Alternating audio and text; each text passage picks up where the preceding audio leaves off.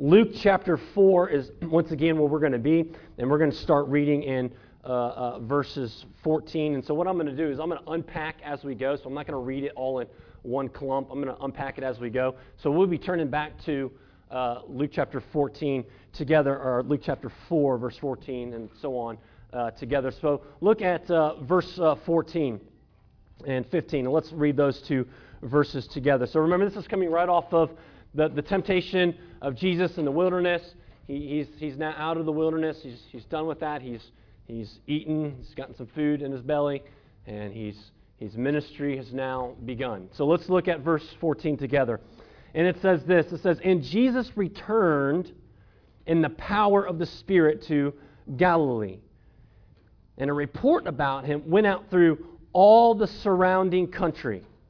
And he taught in their synagogues, being glorified by all." So looking at this passage, or these two verses, we can set up for us the context in which we see Jesus' ministry beginning, right? So Jesus, immediately as he is done being baptized, he begins his ministry by going back to Galilee, once again, led by the Holy Spirit of God, right? He's led by the Spirit. He is empowered by the Holy Spirit of God to go back into Galilee and to preach and proclaim the gospel.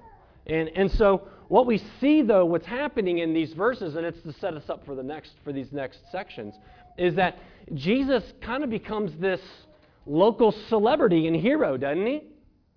I mean, look at the way that it speaks about Jesus. The report of him goes throughout all the surrounding country. All the surrounding regions begin to hear about this guy, Jesus, who is speaking and teaching and preaching and reading God's Word and praying God's Word in ways that we have never seen. So Jesus becomes this celebrity.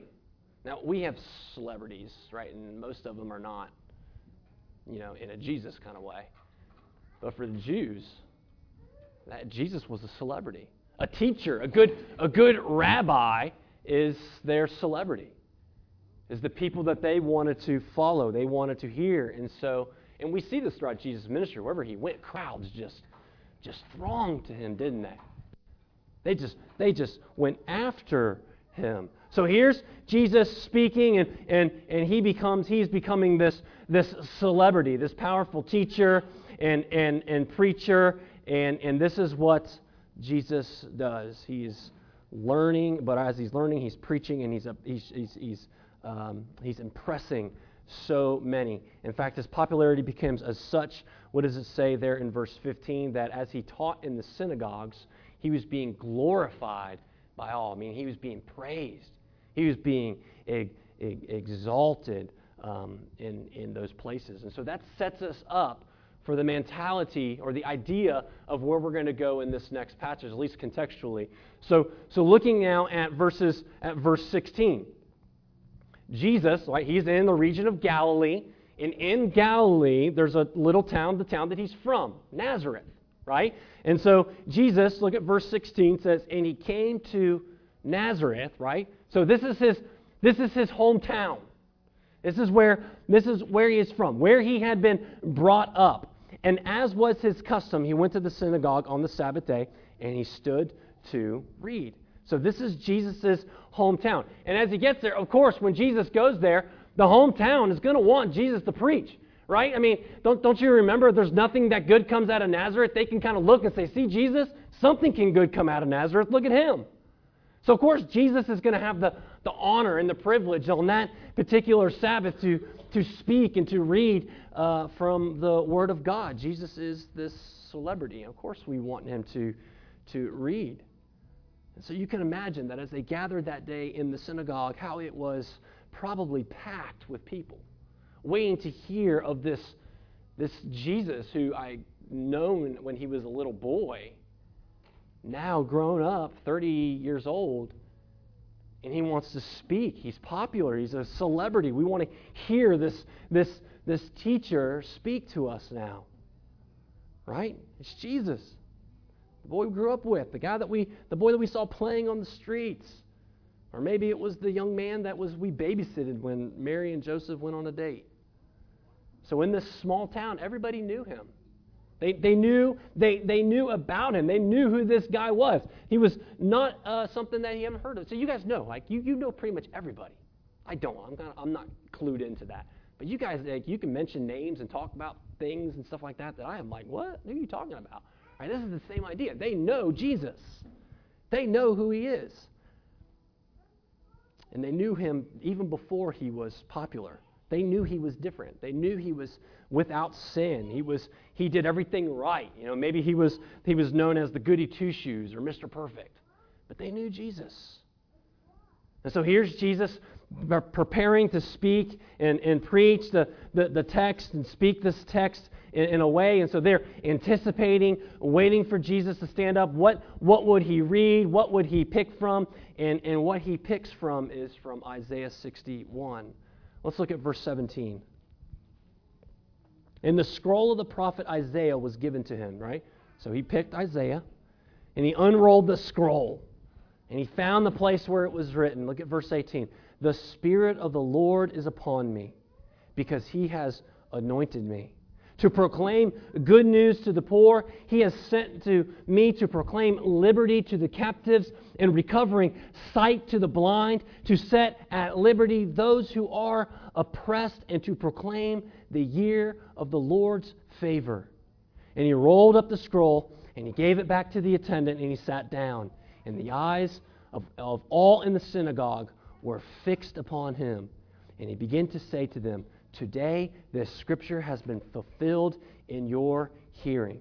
Now, there's some similarities and there's some differences to the Jewish synagogue and what we do. Now, when they read the scripture, they would always stand, right? So that's Jesus is standing up. He's reading from Isaiah, and everybody else is standing. So when Jesus came and sat back down after he read the scripture, he was sitting down to teach them, right? So it wasn't a, drop the mic, I just got you kind of thing, right? He wasn't doing that.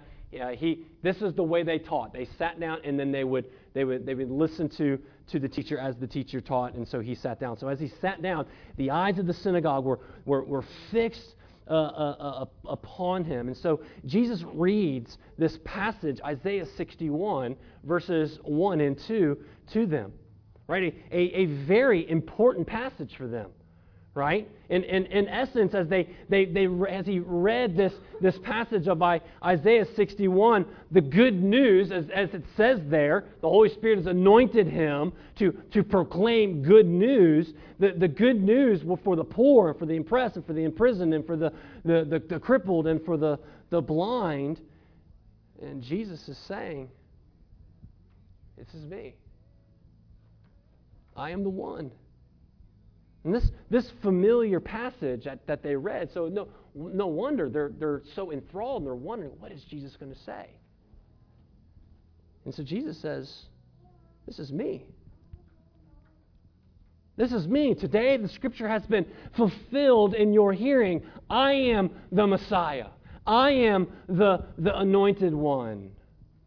So Jesus is telling them that he is the Messiah, which is the Hebrew way of saying, I'm the anointed one. They knew this passage. And so in verse 22, as we read it, let's read verse 22 and just listen to their response. And all who spoke well of him marveled at the gracious words that were coming out of his mouth. And they said, is not this Joseph's son? So right here, things are still going pretty good. Right? Jesus preached. They're enamored. They're marveling at the things that Jesus is saying, the words that Jesus wrote, that Jesus read, and they're marveling the fact that now Jesus himself, this guy that they grew up with, they've known since he was just a child, is saying to them that I am the Messiah. Now listen, they're not angry about that, are they? This isn't what they're upset about. In fact, even when they're saying, is this not Joseph's son, this is not a derogatory statement toward him. They're not being derogatory toward him like, oh, I doubt that. What it is this is shock. How come we couldn't see it? This is shock. Wow, Joseph's son, we've known this guy his whole life, and now he is saying that he is the Messiah? Wow! They're in shock. They're marveling. And so we need to understand then, at this point, what is it then that they believe about the Messiah? We need to stop for a second and think about that. What are they thinking about the Messiah? Because if you know this passage, things are going to go bad really quickly. So what do they think? So in Genesis chapter 12, God promises to Israel, right, via Abraham, the father of Israel, that he, through him, he would be a great nation. He would be blessed, and their family would be huge. Their family would be as numerous as the stars in the sky, as numerous as the sand on the seashore, and having children and a multitude of children was a blessing.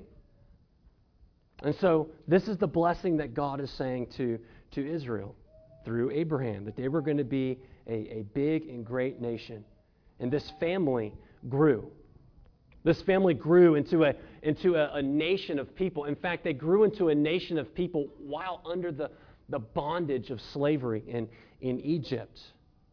And then God delivered them and brought them to the promised land.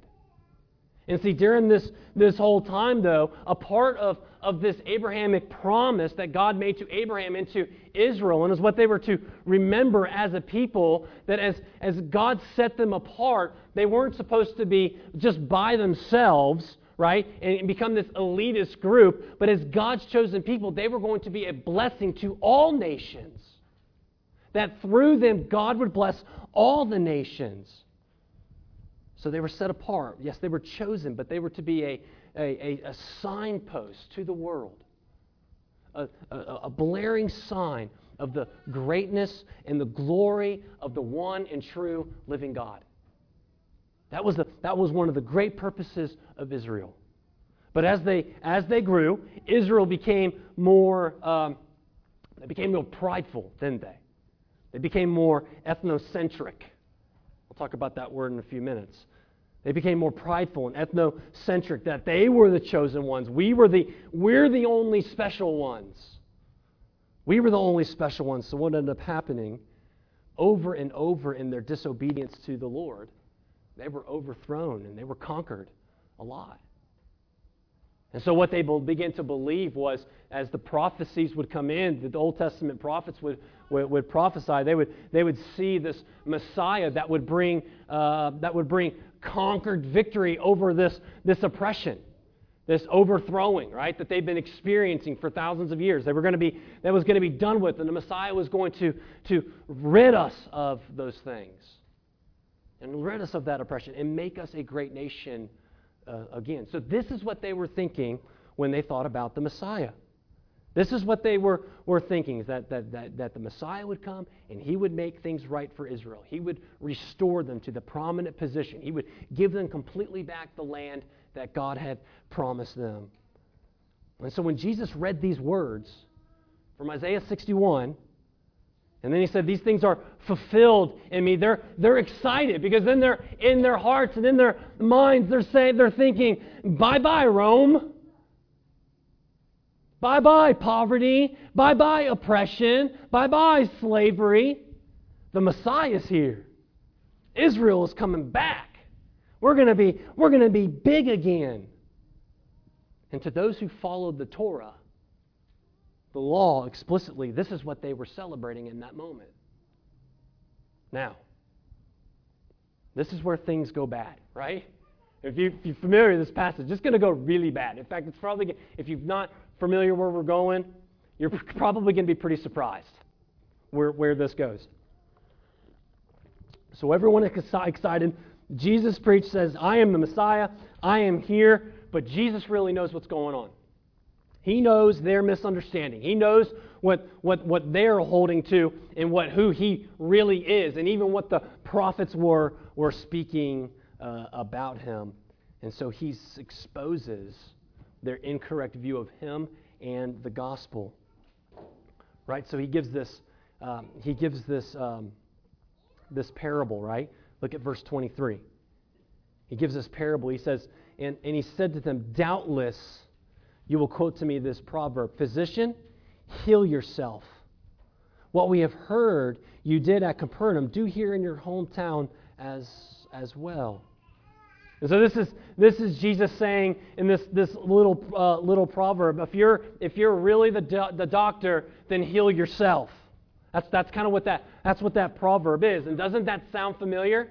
If you're truly the Savior, then get off this cross and save yourself. So Jesus is saying, doubtless or will you say this to me, because you're going to say this. Give it 3 years, and this is what you're going to say about me. And then Jesus mentions these works of miracles at Capernaum. And we're going to get to those works of miracles next week and from Capernaum. But what he's doing, he also is exposing to them their desires that as this Messiah, now they're going to want these miracles to take place right there in Nazareth. But Jesus isn't playing that game, is he? And so he continues with that line that we're pretty familiar with, right? Truly, truly, I say to you, no prophet is acceptable in his hometown. That's a familiar we're familiar with. Kind of a weird statement to make to everyone there who is clearly they've accepted him. Not only as Jesus, the kid who grew up in this hometown or in this town, but also Jesus who's saying he's the Messiah. They're accepting him. But it also makes sense when he says this as we look at these next two examples that he gives us from the Old Testament. Two great prophets of the Old Testament that were rejected by their people. That were rejected by their people. So look at verse 25. Jesus says in verse 25, he says, but in truth, I tell you, there were many widows in Israel in the days of Elijah. And when the heavens were shut up 3 years and 6 months, and a great famine came over the land, and Elijah was sent to none of them, but only Zarephath in the land of Sidon, to a woman who was a widow. So he starts with this first example, right? So we're somewhat familiar with Elijah, and in this time there was a famine in the land. God was judging his people, and there was a great famine. Right? And during the famine, who does the famine hit the hardest the most? It hits widows and it hits orphans. So there's widows throughout the land of Israel that are being hit hard with this famine. Now, through this famine and through this time, God not only provides for Elijah, and that's mainly the point of the text, is God provides for Elijah, but God does something very peculiar in that story and providing for this woman, Zarephath, and her son. And so what happens is God tells him to go find this widow. And he does. And she's got 2 jars. She's got a jar of flour and she's got a jar of oil, and it's down to the bottom of the barrel. She's got enough to make one more lunch. She's got enough to make one more lunch, and Elijah comes up to her and says, God says, you give me that food, you feed me right now, and if you trust me, believe me, God is going to take care of you. Your 2 jars will always be filled until the famine is over. Now here's Zarephath. She even says to Elijah in response, she says, this is my last meal. We're going to eat and we're going to die. Elijah is her only hope. And so she cooks up the meal and she gives it to Elijah, and God fulfills his promise. Now the peculiar thing, the reason why Jesus is bringing this story up, the reason why Jesus is bringing this story up, because God stepped in and provided for this widow who wasn't even an Israelite, while there were Israelite widows who were starving and dying. And he's bringing up this story to expose that this is not even Israelite. She is a Phoenician. So do we catch the point? Do we catch the point about what he's teaching us about the gospel? The second one is Elijah. Verse 27. Elisha. Verse 27. He says, and there were many lepers in Israel at the time of the prophet Elisha, and none of them were cleansed, but only Naaman, the Syrian. Another example. right? During this time in Israel where there was this epidemic of leprosy that were going around, and there were colonies of lepers all over Israel, and yet there is this Syrian army commander who, by the way, it says that God favored in giving victory, is Naaman, who wasn't a believer, follower of God-fear, or whatever. God is favoring him, and he had leprosy.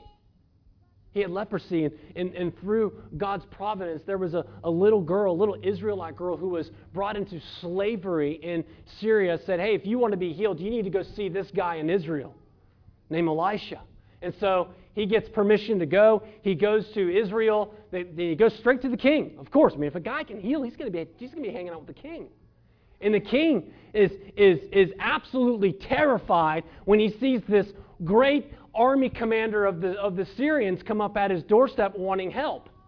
He thinks that this is the Syrians come to spy on them to destroy them. So he's tearing his robes, and he's weeping bitterly, thinking that this is the end of the world. And Elisha hears about it. Elisha sends messengers to tell this commander. He says, go wash yourself in the Jordan River 7 times. And I love the response of this guy. This guy comes back and says, you want me to go wash in the Jordan River? I came all the way here for you to tell me to go wash in the Jordan River. And he points out, hey, where I'm from, there's 2 rivers that are awesome, that are clean. They're not nasty like this unclean people. I'm not doing that. And he walks away in his leprosy. And once his servants find out about it, they actually beg him. They say, Master, didn't we come here for this? And he changes his mind. He goes back and washes himself in the Jordan River, and God cleans him, renews him, restores him. I think even more of a pointed story that Jesus is pointing up, that God is choosing to show mercy once again through Elijah, his prophet, the prophet who was rejected by the very people that he was come to say, to pronounce or preach repentance, that God once again heals another foreigner in the midst of many Israelites who had leprosy. So right here, all these people there at once in the synagogue, they were marveling at Jesus. They were in awe of what he was speaking and what he was reading, and this claim to be the Messiah. But quickly things change and things start to dawn on them. He may be claiming to be the Messiah, but this is not the Messiah we think that he should be. And so they respond angrily. Look at verse 28. And it's actually deeper than anger. Look at verse 28. And when they heard these things, all in the synagogue were filled with wrath. Right? So they just weren't offended, were they? I mean, they were filled with wrath. Right? This is kind of like, like you don't talk about my mama kind of stuff. Deeper. This deep wrath. And look what it look at this. So they heard it, they filled with wrath. In verse 29, and they rose up and they drove him out of town.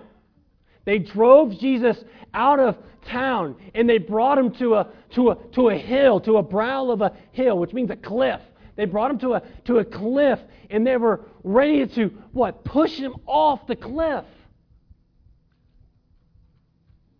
You're no longer welcome in this town, Jesus. I don't care who your parents are. I don't care where you grew up. I don't care how good you preach or teach, but you are no longer welcome. In fact, you're no longer welcome in the sense we want you dead. How surprised are we at this response? How surprised are we to respond in this to the gospel here, right? Jesus preaches it and shows their misunderstandings and their misconceptions of the gospel, showing us an exact opposite of what they believe, and they flat out reject Jesus completely to the point of wanting to kill him. His buddies that he grew up with. And then verse 30, which is amazing. Look at verse 30. He says, but passing through their midst, he went away. One of the things I thought about it, if you guys remember the old cartoons, they were older for me. They were originals for some of you all. But the old cartoons of Wile E. Coyote and the Roadrunner, right? I love those cartoons. Like, you younger kids have no clue how awesome cartoons used to be. Your cartoons are terrible. And I will say that to every generation because our cartoons were pretty awesome. And so there's this Wile E. Coyote. Do I have to explain it too much? Lexi, do you need me to unpack this for you? You've seen it? You've seen Wile E. Coyote and the Roadrunner? Right? Okay. So Wile E. Coyote is trying to eat the Roadrunner, right? And the Roadrunner, of course, is fast. And the Wile E. Coyote can't catch up. But every now and then, like, you're watching this cartoon, and you begin to feel sorry for the coyote, by the way. I mean, you just kind of do, because this guy takes a beating, right? He gets blown up, and yet he shows up every Saturday morning. So he's trying to catch, and sometimes he gets really close. In fact, it almost seems like he got the Roadrunner in a trap, right? Like it's about the Acme bomb is about to blow up, or like he grabbed the Roadrunner like over the cliff, like you remember that, and then all of a sudden the Roadrunner's he's out of there, and then he looks like right here, and he's gone, and then he looks down, and then he falls. Right? You remember that? Right? That's kind of what I thought here. Like all of a sudden they're rounding Jesus up. They're angry. They want him dead. And they grab him and they're trying to throw him off the cliff. They're throwing the strap and the Acme bombs to him. And before they know it, they're like, dude, I thought you had him. I did. You had him too. I know. Amazing. Jesus just flexes a little bit, I think, of his omnipotent power there. And we see that, of course, it's not his time. His time will be on the cross when that proverb will be spoken to him. So there's 4 things that I want us to observe about this passage. 4 things that we can learn about the gospel. And we're going to go through these fairly quickly. But I want you to understand there's 4 things here that we can understand about the gospel, not just here, but it also goes forward throughout the New Testament or throughout Jesus' time on earth. Number 1, and we already mentioned this just a little bit, is that the gospel is not ethnocentric. Right? And that what that means is the gospel is not just for one people group. Right? So for the Israelites, it's not just for them. The Messiah, the gospel, the message of the Bible, the Old Testament is not just for the Israelites. So Israel, remembering that they were Israel, they were God's chosen people, right? They were the ones who were supposed to bring blessing and joy to all nations. But what did they bring? They brought arrogance and flat-out hatred toward everyone, didn't they? I mean, just flat-out hatred toward anyone. If you weren't a Jew, and in fact, if you weren't just a Jew, if you weren't a follower of the Torah, we hate you. We want nothing to do with you. I'm not even going to touch you. So Jesus, as he came, he's reversing this idea. So remember the parable of the Good Samaritan? Remember this parable? Where there's this Samaritan who gets robbed and he gets beaten on the road and he's left for dead. As people walk by, there's a Levite priest that walks by and he looks at this Samaritan. Yeah. And that's about what he sounded like when he saw him. Ugh. Yuck. Another Jew came by and saw him and said, ugh, gross. Oh, nothing to do with that guy. And then a Samaritan came by, right? Remember the Samaritans, the ones that they walk all the way around to. We want nothing to do with these half-breeds.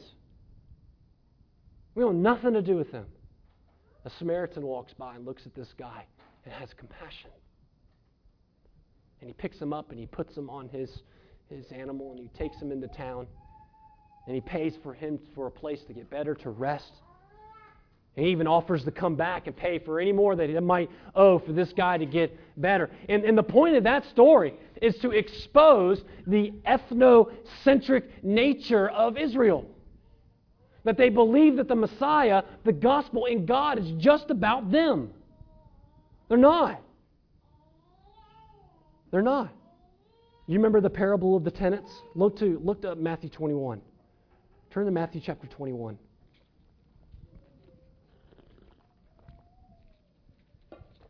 Matthew chapter 21. Look at verse 33. Right, here another parable. There was a master of a house who planted a vineyard, and he put a fence around it, and he dug a wine press in it, and built a tower, and leased it to tenants, and he went to another country. Right? Y'all catch what's going on there. And when the season for the fruit drew near, he sent his servants to the tenants to get his fruit. And his tenants looked at his servants, and they beat the first. And they killed another, and they stoned another. Again, he sent other servants, more than the first, and they did the same. Finally, he sent his son to them, saying, "They will respect my son." But when the tenants saw his son, they said to themselves, This is his heir. Come, let us kill him and have his inheritance." And they took him, and they threw him out of the vineyard and killed him. And when the owner of the vineyard comes, what will he do to the tenants? And then he answered them, "He will put those wretches to a miserable death and let them out of the vineyard. So other tenants, who are those other tenants? Who will give him the fruits of their seasons." I mean, we see this, and we look at verse 42. The stone that the builders rejected had become a cornerstone, the Lord's doing, and marveled in their eyes. I therefore tell you, the kingdom of God will be taken away from you and give to a people producing its fruits. And we see what's happening. I mean, do we have to unpack that to see what Jesus is saying directly to these Israelites? You're the evil tenants, and I'm going to give it to someone else. This is what he's saying. And so what we see in this passage is the gospel is not ethnocentric. It's not just for one people. In fact, what the gospel is doing, those others that Jesus is talking about, is he's talking about the church. He's talking about how the gospel now is not just for one people group. It's not just for Americans. It's not just for Israelites. It's for all people of all nations. And even within our culture, in our country, it's for all peoples in all backgrounds. And this is God's beautiful design. And it's God's beautiful design that we can celebrate. That we can celebrate together. We saw this in Ephesians, where the walls of hostility between God and man have been torn down. If those walls have been torn down, then the walls of hostility between one another have been torn down. You know, this is why I don't buy into the idea, and some of y'all may have heard this before. This is why I don't buy into the idea we have our churches and they have theirs. I don't buy that. Jesus destroys this ethnocentric view of the gospel, and we see it throughout his ministry, don't we? So that's the first one. The second one, the gospel it brings in outsiders. The gospel brings in outsiders. So one of the ones that I like to talk about is Zacchaeus. All right, I love that story of Zacchaeus. Right, we know the story. I'm not going to repeat it. But Zacchaeus, although he was a Jew, he was an outsider. He was an outsider because of his sin, right? Because of his extortion of his own people to increase his own wealth and pay for Rome, for Rome's oppression. And yet, what does Jesus do with Zacchaeus? He goes to this outsider who's climbed up a tree so that he would not be seen. And he goes to his house. And he eats with them, and he grants forgiveness and repentance to this man who is entrenched in sin. Right? But that's not it. I mean, we have so many other examples. What about the woman at the well? John chapter 7. Is that right? Sound right? John chapter 7. The woman at the well. Caught in adultery. Caught in adultery. Was living with someone. Was living with someone in payment for relations, if you know what I'm saying. And Jesus, what does Jesus do? Not only does it turn into a teaching moment because they want to stone her to death. If you are the Messiah, Jesus, then this is what you came to do. Rid our place of people like her. That hurts. And what does Jesus say? He says, no. He who was without sin cast the first stone. That's not going to be me. I'm the only one without sin. And I don't condemn you. I'm bringing you in. I'm bringing you close. Go and sin no more. What about the woman who came to Jesus and washed his feet? Jesus was brought into this Pharisee's home, was going to eat and dine. And here comes this woman. Comes busting in the door, weeping. And washes Jesus' feet, pours this expensive ointment over and washes her feet with her hair. And what are they saying under their breath? If Jesus knew what kind of woman this was, he would not let her even come close to him. And with Jesus knowing their thoughts, what does he say? Which one of you washed my feet? Not even one of your servants washed my feet. But since this woman came in, she has not stopped washing my feet with her tears. Over and over again, Jesus is accused of eating with sinners and drunkards and outsiders. And yet Jesus has welcomed them in. He's bringing them in. And this Messiah, as Jesus is showing their misunderstanding that the Messiah was not there to destroy outsiders, but to bring them in. That outsiders were now welcome to the kingdom of God. Look who Jesus befriends, who he eats with, who he heals, who he forgives.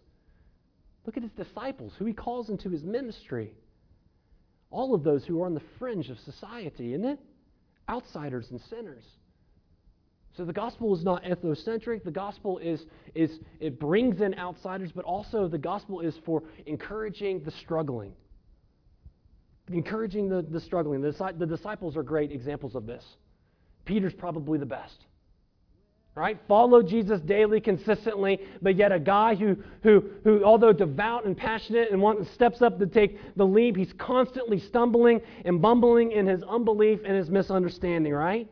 He confessed Jesus and then he denied Jesus. Right? He even confessed Jesus. You are the Son of God. Jesus pronounces a blessing upon him. And then just like the very next section over, Jesus says, I'm going to die. God is leading me to the cross, and I'm going to die a horrific death on a cross. And what does Peter say? Peter says, no way. That's not going to happen over my dead body. And what does Jesus say? Get behind me, Satan. So if there's an encouragement for us also in the gospel, it's not just for outsiders, but it's also for us who struggle. Not just for those with past and outsiders, but also for us to understand that if you are in a perpetual struggle, the gospel is for us. You know, if you've been around Christianity long enough, I'm sure you've heard multitudes of stories of people who have been saved out of some pretty wicked sin. Right? And then we would call those like those amazing testimonies, right? We've heard them before. You know, out of sin and out of certain lifestyles. And then at the end, I mean, they're just such a blessing because then they see how they glorify God in their freedom. Their new freedom that they can walk in, right? They're once in bondage and captive to things. And sometimes I wonder that in hearing those statements, my fear is for like us regular people who just struggle with sin currently, like all the time. But even though our struggles, they seem so much smaller, we still think that there's something wrong with us. And that something's not right because how can they be free from such big sins and have such great victory in those things and yet we're still walking in sin? So we want to go run and hide.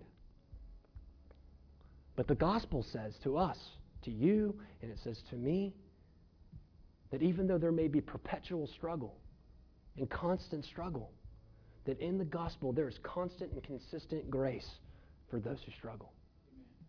And I think, brothers and sisters, if we are honest this morning, if you're honest to your heart and to yourself right now, I think that this is where most of us exist, isn't it? I don't know all your pasts, but I think for most of us, this is where we exist. And so what I want us to do, and what I think Jesus continues to teach us about the gospel, is that we can celebrate God's consistent grace upon grace. John chapter 2. We can celebrate grace. So the last one, I'm going to do this really quickly. The gospel is not about a political movement either. This is what Israel wanted. This is what they wanted Jesus. They wanted Jesus to be their king. Come be our king, Jesus. Establish for us this new moral great law that everybody has to follow. And if they're not, banish them. kill them, kick them out, throw them over the cliff. And this is what they wanted Jesus to do. But this isn't the king that Jesus came to be, is it? You see, there's a part of Christianity that says the same thing, isn't it? Isn't there? They believe that if we can legislate morality, then that will transform hearts. That will change hearts.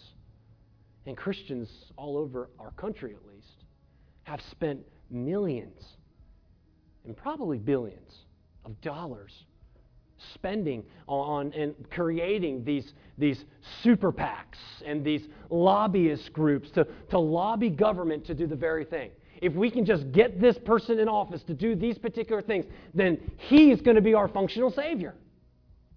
I mean, am I nuts here? Am I wrong? Did we not see this last year? But that's the problem is it's completely backwards, isn't it? It's completely backwards. It doesn't start with legislating morality. You can't do that. I mean, you do. You can't legislate morality to transform hearts. You start with preaching and proclaiming the gospel. You imagine if we had all those millions and billions of dollars back and we invested it into kingdom growth in churches and neighborhoods and we preached the gospel faithfully in our neighborhoods, in our schools, in our workplaces, in our churches. You imagine the transformation that would take place? You turn to Acts and see the work of the gospel in Ephesus. It completely changed the culture. That's where it begins. So Jesus didn't come to change the government. Jesus came to transform hearts and lives, and that's why he spoke the way he did. So let's put it all together. Jesus came in a radically new way, defining for us and for them who are the people of God. And this is being set in motion for us right here. It's no longer going to be defined on your race, your ethnicity. It's no longer going to be defined by your past or your present struggles. It's no longer going to be defined by your political party or organizations that you're a part of. It's no longer going to be defined by your socioeconomic status or defined by your intellect. The gospel, as this is very important here, the gospel as proclaimed by Jesus Christ tells us that we are the people of God because we are defined by faith alone in Christ alone. Like, do you catch the difference? That we're defined by faith alone, in Christ alone, by grace alone, and that trumps everything. The gospel message that Jesus proclaims here, and he preaches throughout his ministry, is this is what he teaches. And this is why he was rejected. This is why he was hated.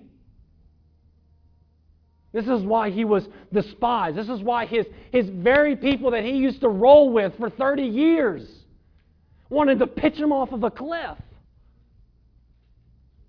It's good news. But he proclaimed a gospel message of good news to the poor.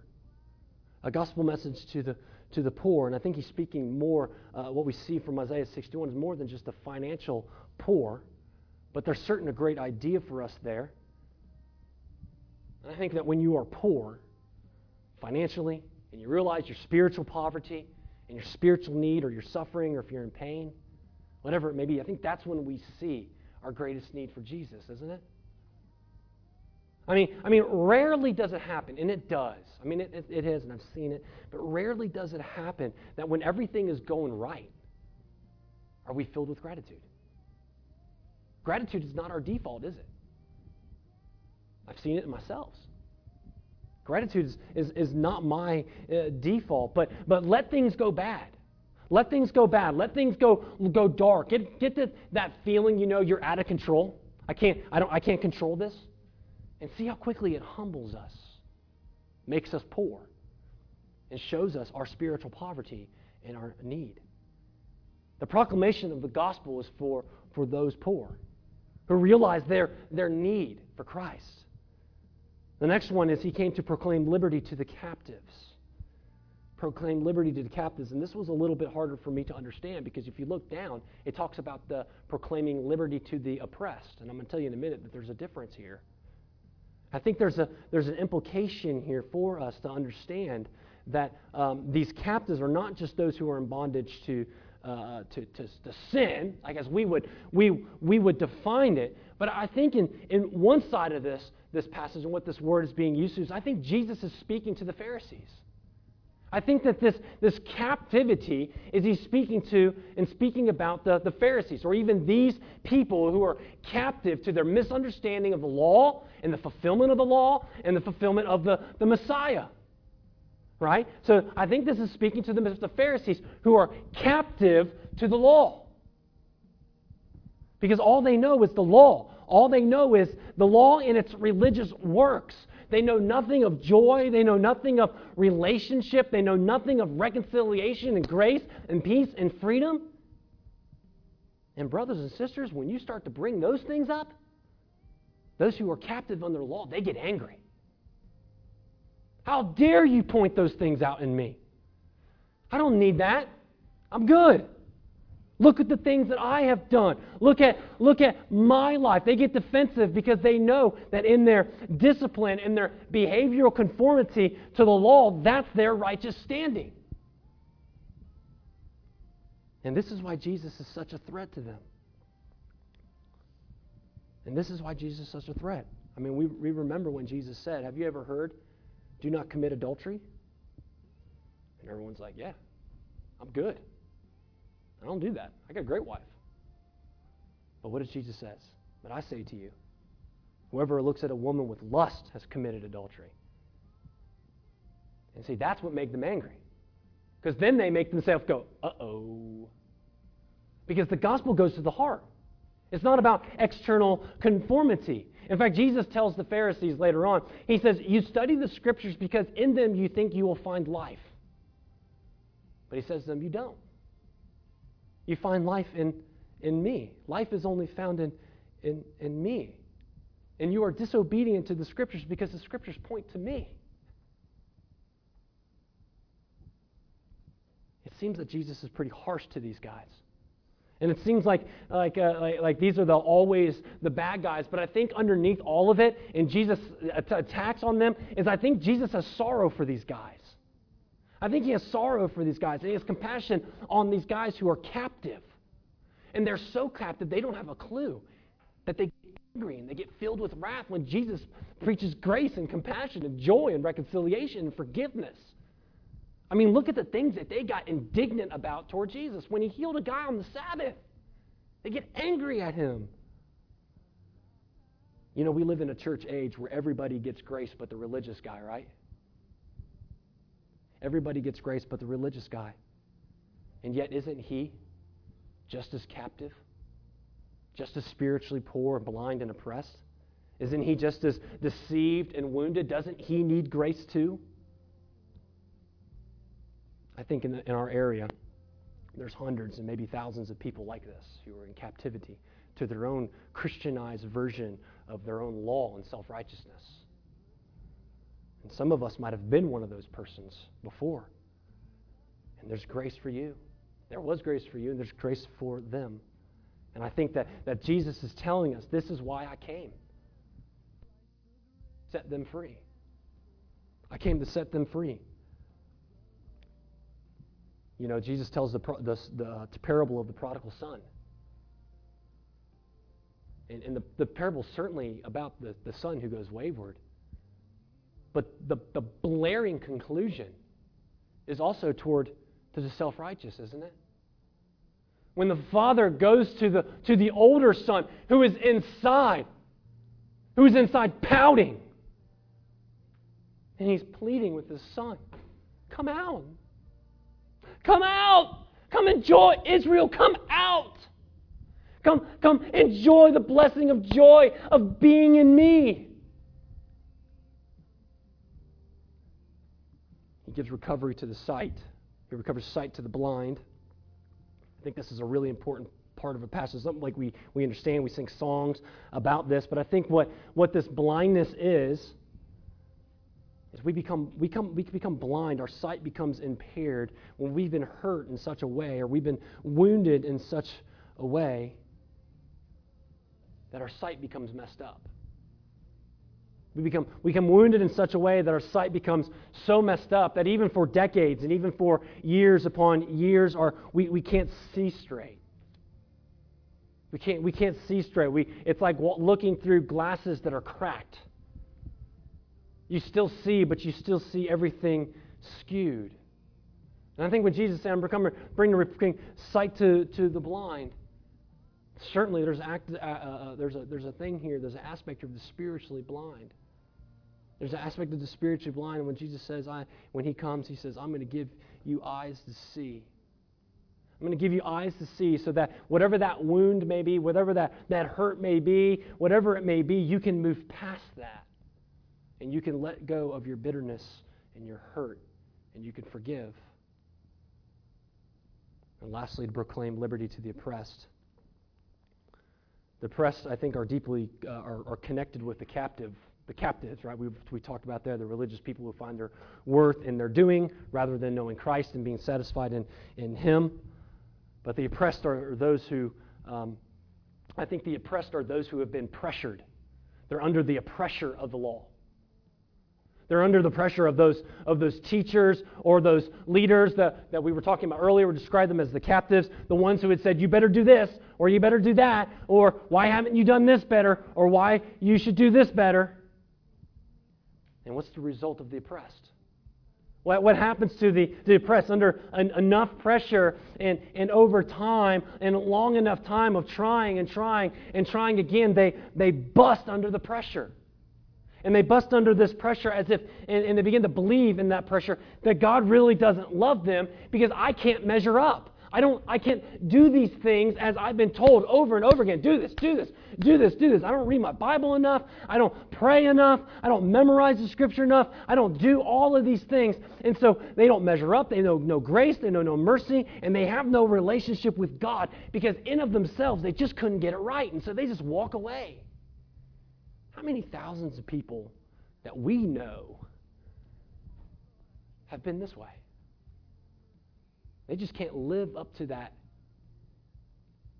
created line that we say, okay, now that you're saved, do this. And we're projecting a false form of the gospel to them, and they can't measure up. How many people have walked away? I think there's thousands of people.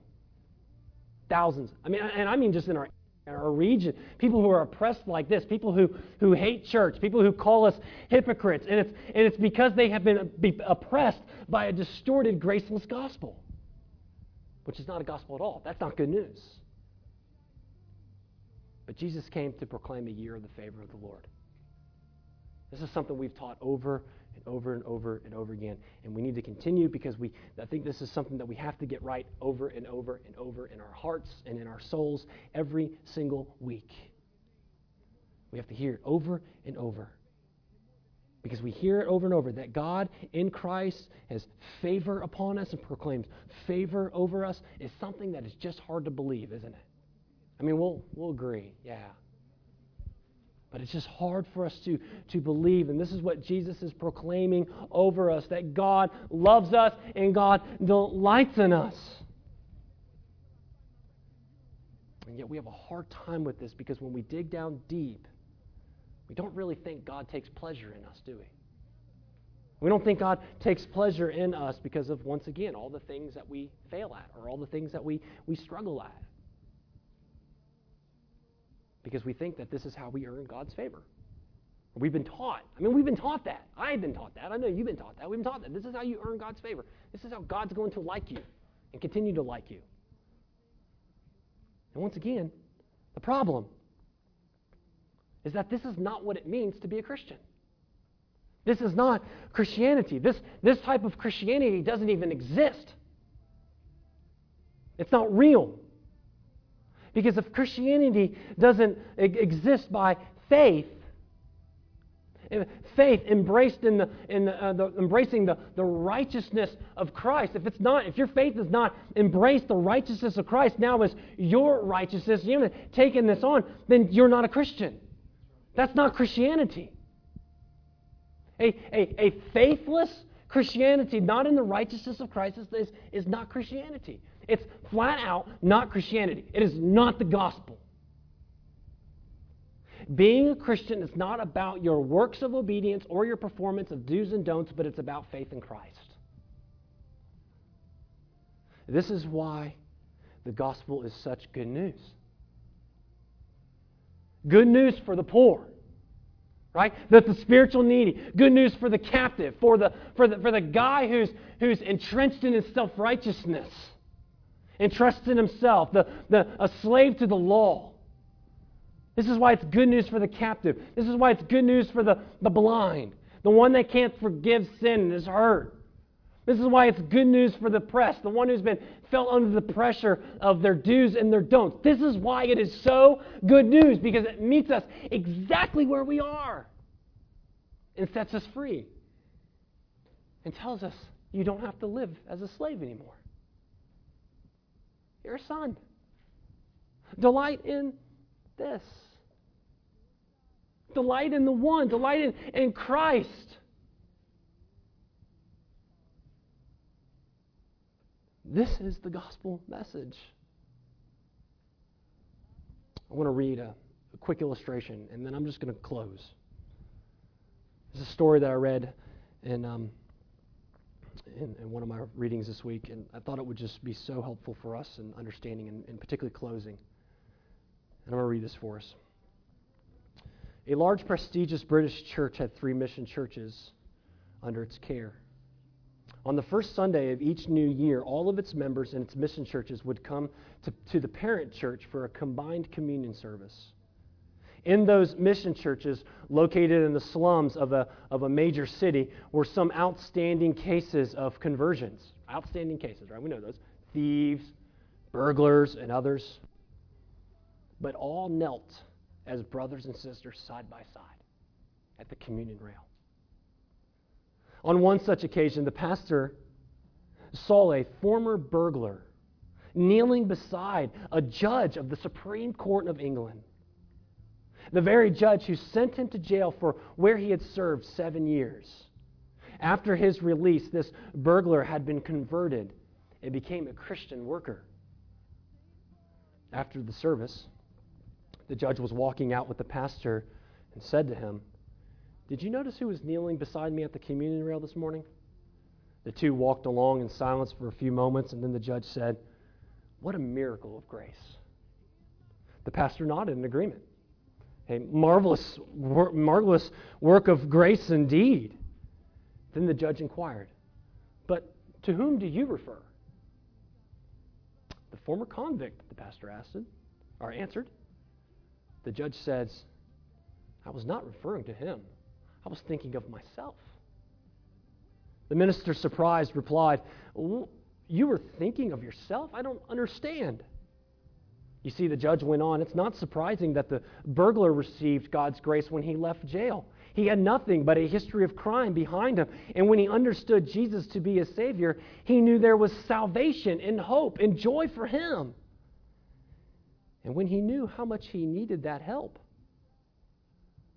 But look at me. I was taught from the earliest infancy to live as a gentleman. That my word was to be my bond. And that I was to say my prayers, go to church, take communion, and so on. I went through Oxford, obtained my degrees, was called to the bar, and eventually became a judge. I was sure that I was all I needed to be. Though in fact, I too was a sinner. Pastor, it was God's grace that drew me. It was God's grace that opened my heart to receive Christ. I am the greater miracle. Let's pray. Father, thank you for the work of the grace that you have given to all of our hearts and our lives, and no matter what place or area we may have come from, that we would see the work of grace, the miracle, the work of your grace to open our hearts to see Christ. I pray now that your people are just marveling and rejoicing in that good news. And no matter if we're poor, captive, oppressed, blind, that Jesus Christ, his message of the gospel that we believe now as his church, is the favor that has been proclaimed over us. And so we want to delight in that this morning. And we pray these things in Jesus' name. Amen.